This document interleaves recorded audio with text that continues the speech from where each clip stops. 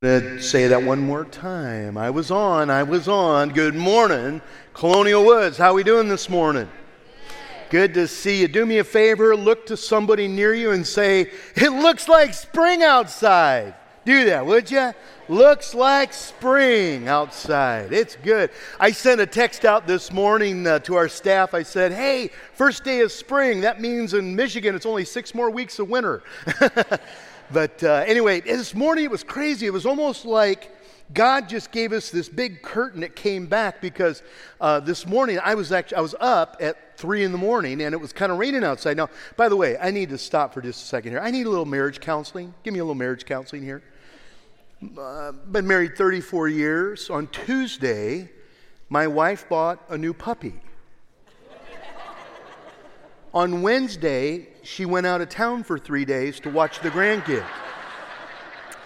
So when I say at 3 o'clock this morning I was out with the new puppy. And anyway, so it's kind of drizzly. No, it's fine. We like him. But we're trying to come up with a name. We'll talk about it later. But anyway, we are, this morning it was all drizzly and stuff. Then we come into church and it's like the clouds just rolled back. I go, "Hey, spring's here." So it's just incredible to be able to come together today. If you have your Bibles, I'd love you to take them. Turn to Matthew chapter 27. Going to start a new series today. It's going to take us through Easter called Alternate Endings. Alternate Endings. It's how decisive moments in our life change direction. And it's kind of this whole concept. It's based on this idea of what if. What if? My son, Wesley, is a literature major, is also a creativity major, loves creative writing. And he's always talking to me about alternate endings in movies. There's a lot of movies, they film several different endings, and then the director chooses which one they go with, and he's always telling me about them. "Hey, did you see the alternate ending on this Marvel comic? Did you see the alternate ending?" In fact, I think he's the one that introduced me to a book where you can have alternate endings. You can write your own ending to the book.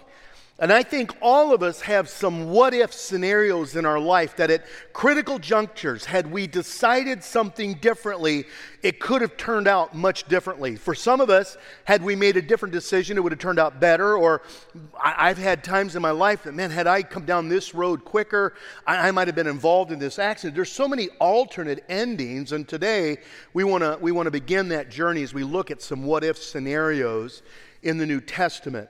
Now, today we're going to begin in Matthew chapter 27, and we're going to take a look at an infamous individual in the trials of Jesus Christ, that being Pilate, who is the governor over Jerusalem.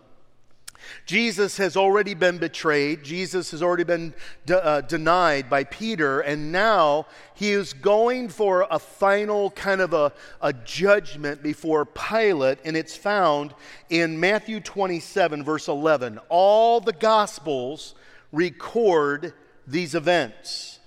Meanwhile, Jesus stood before the governor, and the governor asked him, "Are you the king of the Jews?" "Yes." "It is as you say," Jesus replied. And when he was accused by the chief priests and the elders, he gave no answer. Then Pilate asked him, "Don't you hear the testimony they're bringing against you?" But Jesus made no reply, not even to a single charge, to the great amazement of the governor. Now, it was the governor's custom at the feast to release a prisoner chosen by the crowd. At that time, they had a notorious prisoner called Barabbas. And so when the crowd had gathered, Pilate asked them, "Which one do you want me to release to you, Barabbas or Jesus, who is called the Christ?" For he knew it was out of envy that they had handed Jesus over to him. While Pilate was sitting in the judge's seat, his wife sent him a message, "Don't have anything to do with this innocent man, for I have suffered a great deal today in a dream because of him." But the chief priests and the elders persuaded the crowd to ask for Barabbas and to have Jesus executed. "Which of the two do you want me to release to you?" asked the governor. "Barabbas," they cried. "What then shall I do with Jesus, who is called Christ?" Pilate asked. They all answered, "Crucify him." "Why? What crime has he committed?" asked Pilate. But they shouted all the louder, "Crucify him." And when Pilate saw that he was getting nowhere, but that instead an uproar was starting, he took water, he washed his hands in front of the crowd. "I am innocent of this man's blood," he said. "It is your responsibility." All the people answered, "Let his blood be on us and on our children." Oh my, I don't think they knew what they were saying. And then he released Barabbas to them, but he had Jesus flogged and handed him over to be crucified. Now there's a question that Pilate asks in verse 22, which every single one of us has to deal with. "What then shall I do with Jesus, who is called Christ?" It doesn't matter who you are. It doesn't matter what your theological background is. It doesn't matter what your church or family background is. Everybody has to make a decision. What am I going to do when confronted with Jesus called the Christ? And it's interesting because there are a lot of answers to that. And Pilate actually exhibits three of the choices that some people try to make when they're dealing with questions about faith. The first one I notice in this passage, you'll notice, is that some people look for a compromise. They want to have Jesus and they want to have everything else. They want to have it both ways. You'll notice in this passage, Pilate wanted to free Christ, but he also wanted to please the crowd. He was looking for some kind of a compromise, and so he decided, hey, I'm going to stick with the whole program. I'm going to give them an offering of Barabbas. Nobody would want Barabbas. This guy is an instigator. The guy is violent. The guy is a problem. Nobody's going to choose Barabbas. And in so doing, he was trying to find some kind of a compromise that would appease his heart, but also appease the crowd. It says, so when he gathered them, Pilate asked, "Which one do you want me to release to you, Barabbas or Jesus, who is called Christ?" For he knew it was out of envy that they handed Jesus over to him. And can I just tell you that in one way or another, a lot of us, we want to have both sides. I want Jesus. Is there a way for me to have Jesus as my Savior so that my sins can be forgiven, but still be the Lord of my own life so I can call the shots? Is there a way that I can compromise?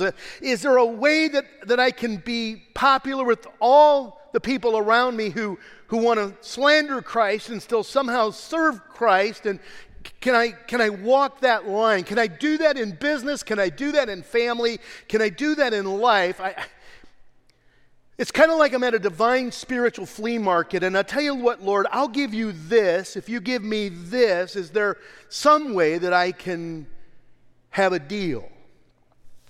It reminds me of one of my favorite Indiana Jones movies. I like them all, probably, but I think my favorite one is Indiana Jones and the Last Crusade. It's the one that's got Sean Connery in it, and anything Sean Connery's in, I tend to like. Had Harrison Ford. And I always like it because the title is The Last Crusade, and then they made 2 more Indiana Jones movies. That's just kind of how they do it in movies. But I remember that toward the end of the movie, they had reached their goal. They were looking for the lost cup of Christ, the Holy Grail. In their legend, it was the cup that held the blood of Christ. We don't see any scriptural evidence of that, but he did say, "This is my blood," when he drank. And so they were looking at this chalice, so to speak, and they were trying to get out of the cavern in which this treasure had been stored for thousands of years. And as they're going across the crest, there was an earthquake that developed. There was a great chasm that opened up, and people began to fall into the chasm. And the one who had the cup in their hand fell, and Harrison Ford grabs the arm of this woman, and the cup is about 2 feet out of her reach. Some of you who saw the movie know what I'm talking about. And Harrison Ford is holding onto her arm, trying to keep her from falling into this ravine to her death. And she wanted that cup so bad, and she had to choose, if I go for the cup, I'm going to die. If I want to live, I've got to take a hold of his hand. And she chose to take his hand. But I think about that look between the treasure I want and the life that I want. And I think that models so many people. So when Jesus says, you can't have two masters, he means you can't have two masters. You can't compromise. The thing about faith is really interesting. We always talk about that forgiveness is free. Well, it's free only because you can't buy it. And so salvation is free, but it will cost you everything. Because Jesus says, if you want to follow me, you got to deny yourself, take up your cross and follow me. He basically said, you can't buy it. I've paid for it, but in order for you to have it, it'll cost you your life. And follow me. Compromise. Some people choose not to choose. I don't want to choose. It's kind of like the kid that's playing hide and seek, and you just cover your eyes and you think that as long as nobody can see, if I can't see them, they can't see me, that kind of a thing. And so that's the way we approach this thing of faith. Notice what he does in this passage. If you go down to about verse 24, it says, when Pilate saw that he was getting nowhere, but that instead an uproar was starting, he took water and he washed his hands in front of the crowd. I am innocent of this man's blood, he said. It is your responsibility. Can I give you the response to that? Baloney. Baloney. In the Greek, it's pronounced baloney.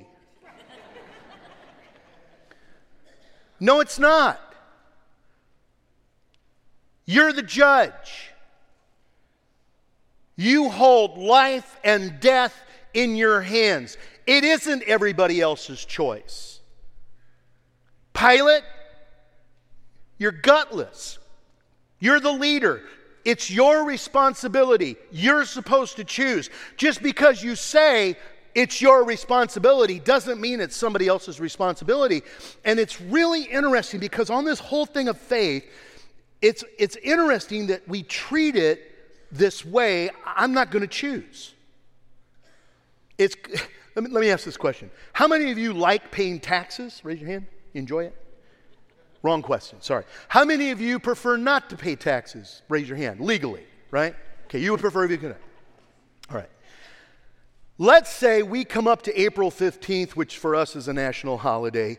And on April 15th, you simply say, I choose not to choose. I am not sending in my tax forms. How many of you think that would go well for you? No, because here's what you know. If you make a choice not to make a choice, you've just made a choice. Right? Interesting about Scripture indicates that spiritually speaking, if we don't make a choice, we've just made a choice. John chapter 3, verse 16. A lot of people here would know it. For God so loved the world that he gave his one and only Son, that whoever believes in him will not perish, but have eternal life. There's two choices. Verse 17 says, for God sent his Son into the world not to condemn the world, but to save the world through him. But verse 18 is really interesting. Verse 18 says it this way, and I want you to hear it. It says, whoever believes in him is not condemned, but whoever does not believe stands condemned already because he has not believed in the name of God's one and only Son. See, we start off on the wrong side of the fence. We've been doing a whole series on Genesis, and we all start off on the wrong side of this thing. So not to choose is to make a choice to stay where we're at. And if we learn anything in Scripture, there's no such thing as neutrality when it comes to God. We can't be Switzerland on this deal. We've got to make a choice, and there is going to come a day when Scripture indicates the choice will no longer be ours.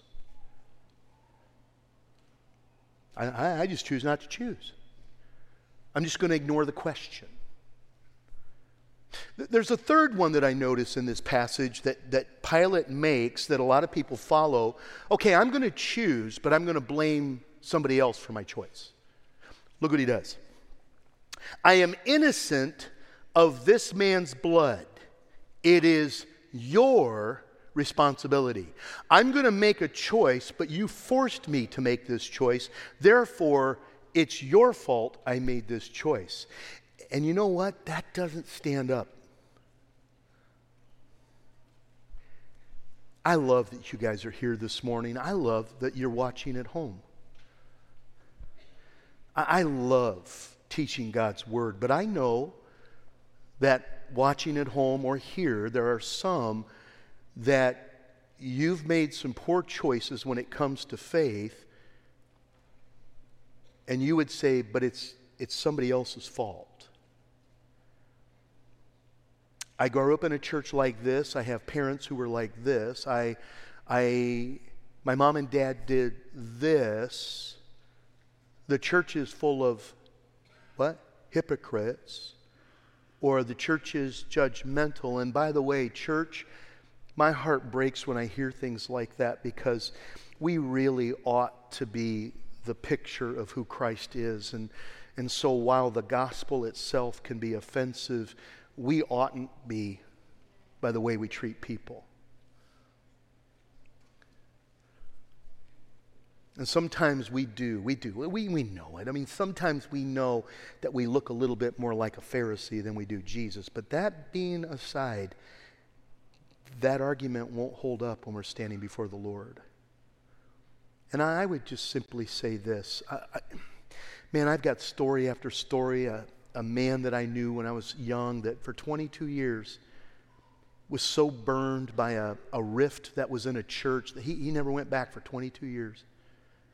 Toward the end of his life, he re-engaged and was re-engaging in a walk of faith. And I've told the story of a Margaret who, when she was 17 years old, because of something a pastor said to her parents, not only did her parents totally disengage, but for 53 years, she never, ever went back through the doors of a church again. She was so hurt.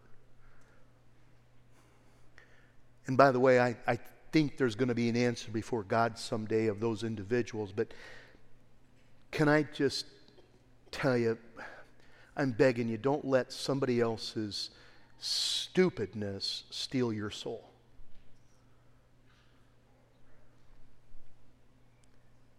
Christ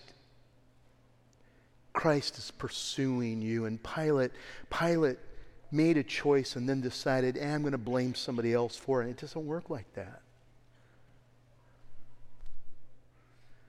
In fact, what's interesting to me is how many check engine lights Pilate blew by. Any of you ever had a check engine light come on in your car? Some of you know what I'm talking about? One came on when our kids were younger. We had a check engine light come on, and my son said, hey, Dad, what does that check engine light mean? I said, it means $300. That's what it means. I said, I don't know what it means, but it was back in the day when you couldn't recalibrate, or I didn't know how to. Now, I just keep recalibrating the thing, you know. Actually, I found, it's incredible, it's an inexpensive fix. Black tape, it just takes care of that check engine light.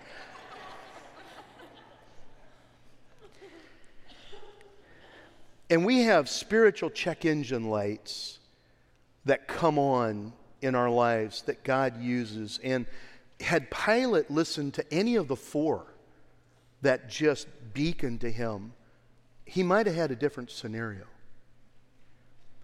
For example, what if he had simply listened to his own heart? Notice what it says in John chapter 19, verse 12. It's in your notes. From then on, Pilate tried to set Jesus free. But the Jews kept shouting, if you let this man go, you're no friend of Caesar. Every gospel writer indicates that Pilate didn't want to convict him. Pilate didn't want to sentence him to death. Pilate was trying to do everything he could to set him free, except set him free. Something in his own heart told him, don't do this. Oftentimes when I'm doing a musical or I'm coming to the end of a service, I'll talk about the fact that when I give a time of response, that it's very possible that what I'm saying today is only agrees with what God has been speaking to your heart for a long time. A few weeks ago, I met a young man in the back of the worship center, and he said, ever since I've come here as a teenager, he said, I've told my mom so many times, and he's now, I'm guessing, late 20s. He said, it always feels like you've got a video recorder in our house. And he said, how does that happen? I said, oh, because I got a video recorder in your house. And I said, no. I said, that's just the Holy Spirit. And so when we come together here, it's not about me or my eloquence. The Lord uses some really foolish toys to speak into people's lives sometimes. But if you believe that God has been speaking to you and what I say here just seems like it's right where, it's because the Lord is pursuing you. And if you just listened to the Holy Spirit, what if? What if he just listened? What if he'd have just listened to somebody close to him that loved him? Notice what it says in this passage. While he was sitting in the judge's seat, his wife sent him this text. Don't have anything to do. I said text. Sorry. Okay, there's story behind that. Right now, if you're getting a text, you're probably wigging out, aren't you? I had a guy in the first hour during communion got a text. And the Lord just used it to speak into his life right at that moment when we were celebrating. Isn't that neat? She sent him a message. Today it would be a text.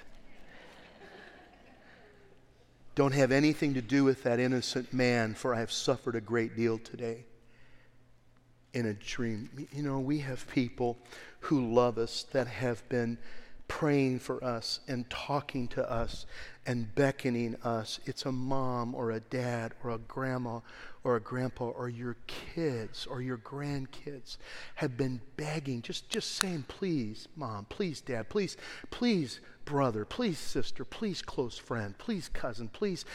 You've got these people in your life, they love you. They don't hate you, they love you. And they're just simply, what if we just listen to one of them? What if he'd have just listened to the evidence?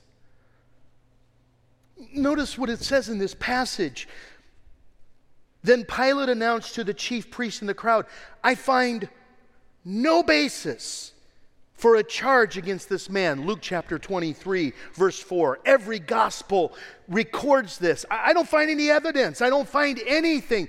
The evidence, okay, listen, if you're not going to listen to the Spirit of God, you're not going to listen to the people close to you, then just listen to the evidence. Dr. Hutch and I this last week spent several lunches together, and we began to talk about the resurrection of Jesus Christ. And can I just tell you, without getting into all the details, that one of the greatest historical evidences in the world is that on original Easter morning, the tomb was empty. It is one of the, beyond a preponderance of evidence, it is absolutely espoused to. And by the way, there is tremendous evidence that it completely changed the life of the disciples. Throughout history, I realize people have made foolish choices and used Christ for their own gain. But over the course of history, we have overwhelmingly seen the fruit of the gospel transforming into lives. What if I just quit? You know what? I believe in science and I believe in history and I believe just be honest with the evidence. Or what if you just listen to Jesus? Every single gospel author, every single one, Jesus responds to Pilate when he says, are you really the king of the Jews? And Jesus responds to him, yeah, I am. The words of grace coming from Christ, just the evidence in Christ's life itself, just speaking to him. What if he'd have listened to any of those? It would have changed so many things. You know what's interesting? Those who choose Christ choose so because they believe he's the answer to life. Not just biological life. Rarely does it mean longevity of life, but significance in life.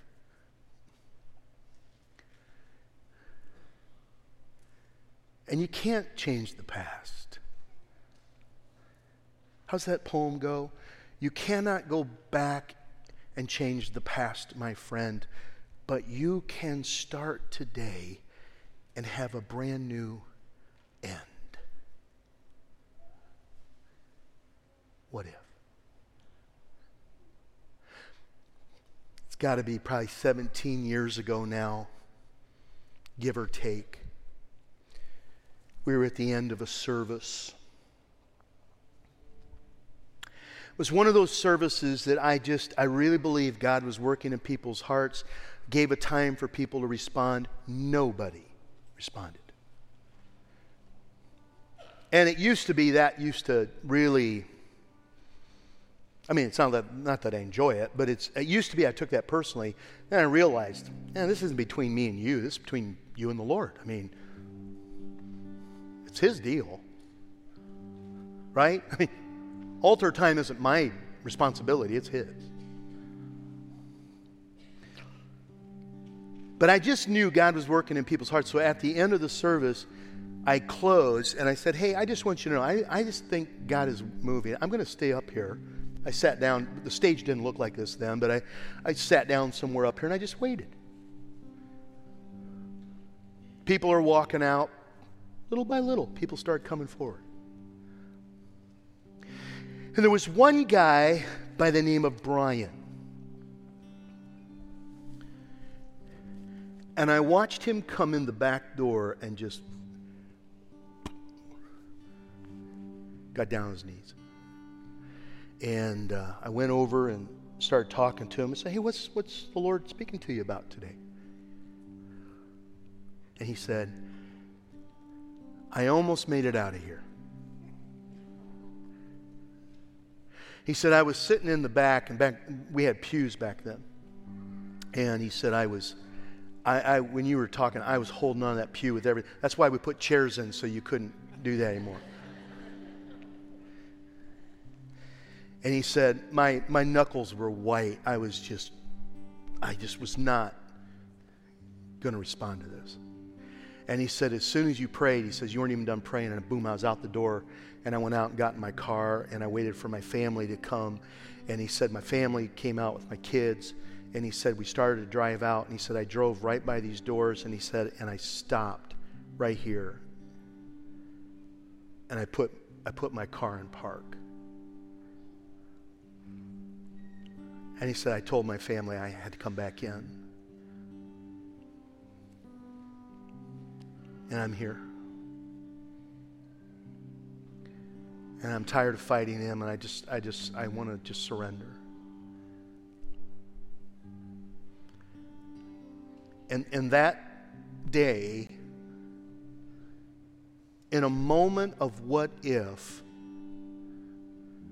he made a decision that affected his life, his family's life. What if he'd have just driven out? What if he'd have just ignored the check engine lights?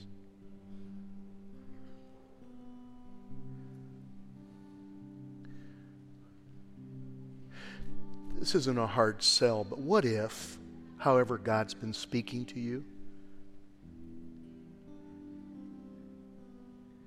you just said yes?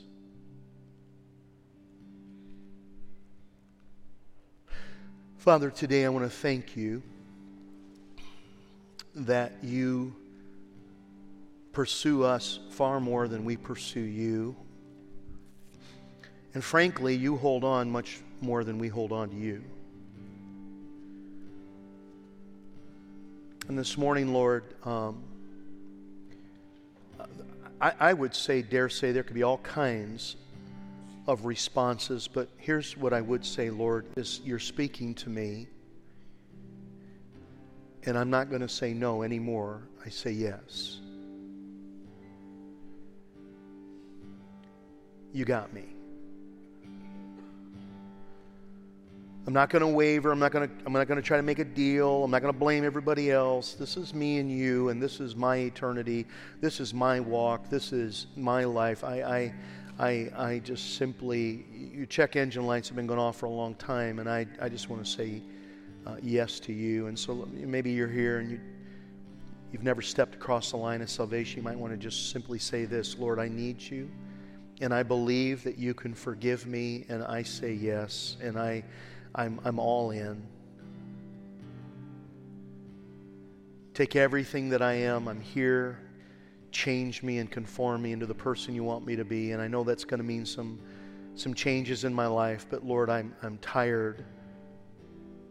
I'm tired of walking away from what you're asking me to do, and so I say yes. Or maybe it's something like that.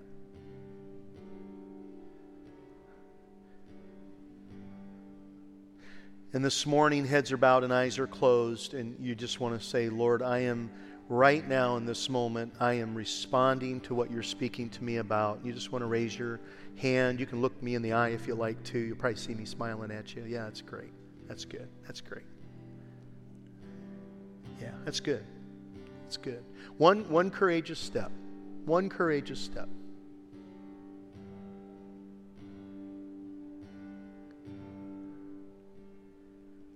I'd be honest enough with myself to acknowledge it, humble enough to accept it, courageous enough to make a choice. Anybody else? Yeah, that's great. Thanks, buddy. Yeah, thank you, sweetie. Yeah, that's awesome, bud. And so, Father, that physical gesture is, it's scary. But it's a step acknowledging that I'm asking you to do this in my life. Now we're going to close in just a little bit.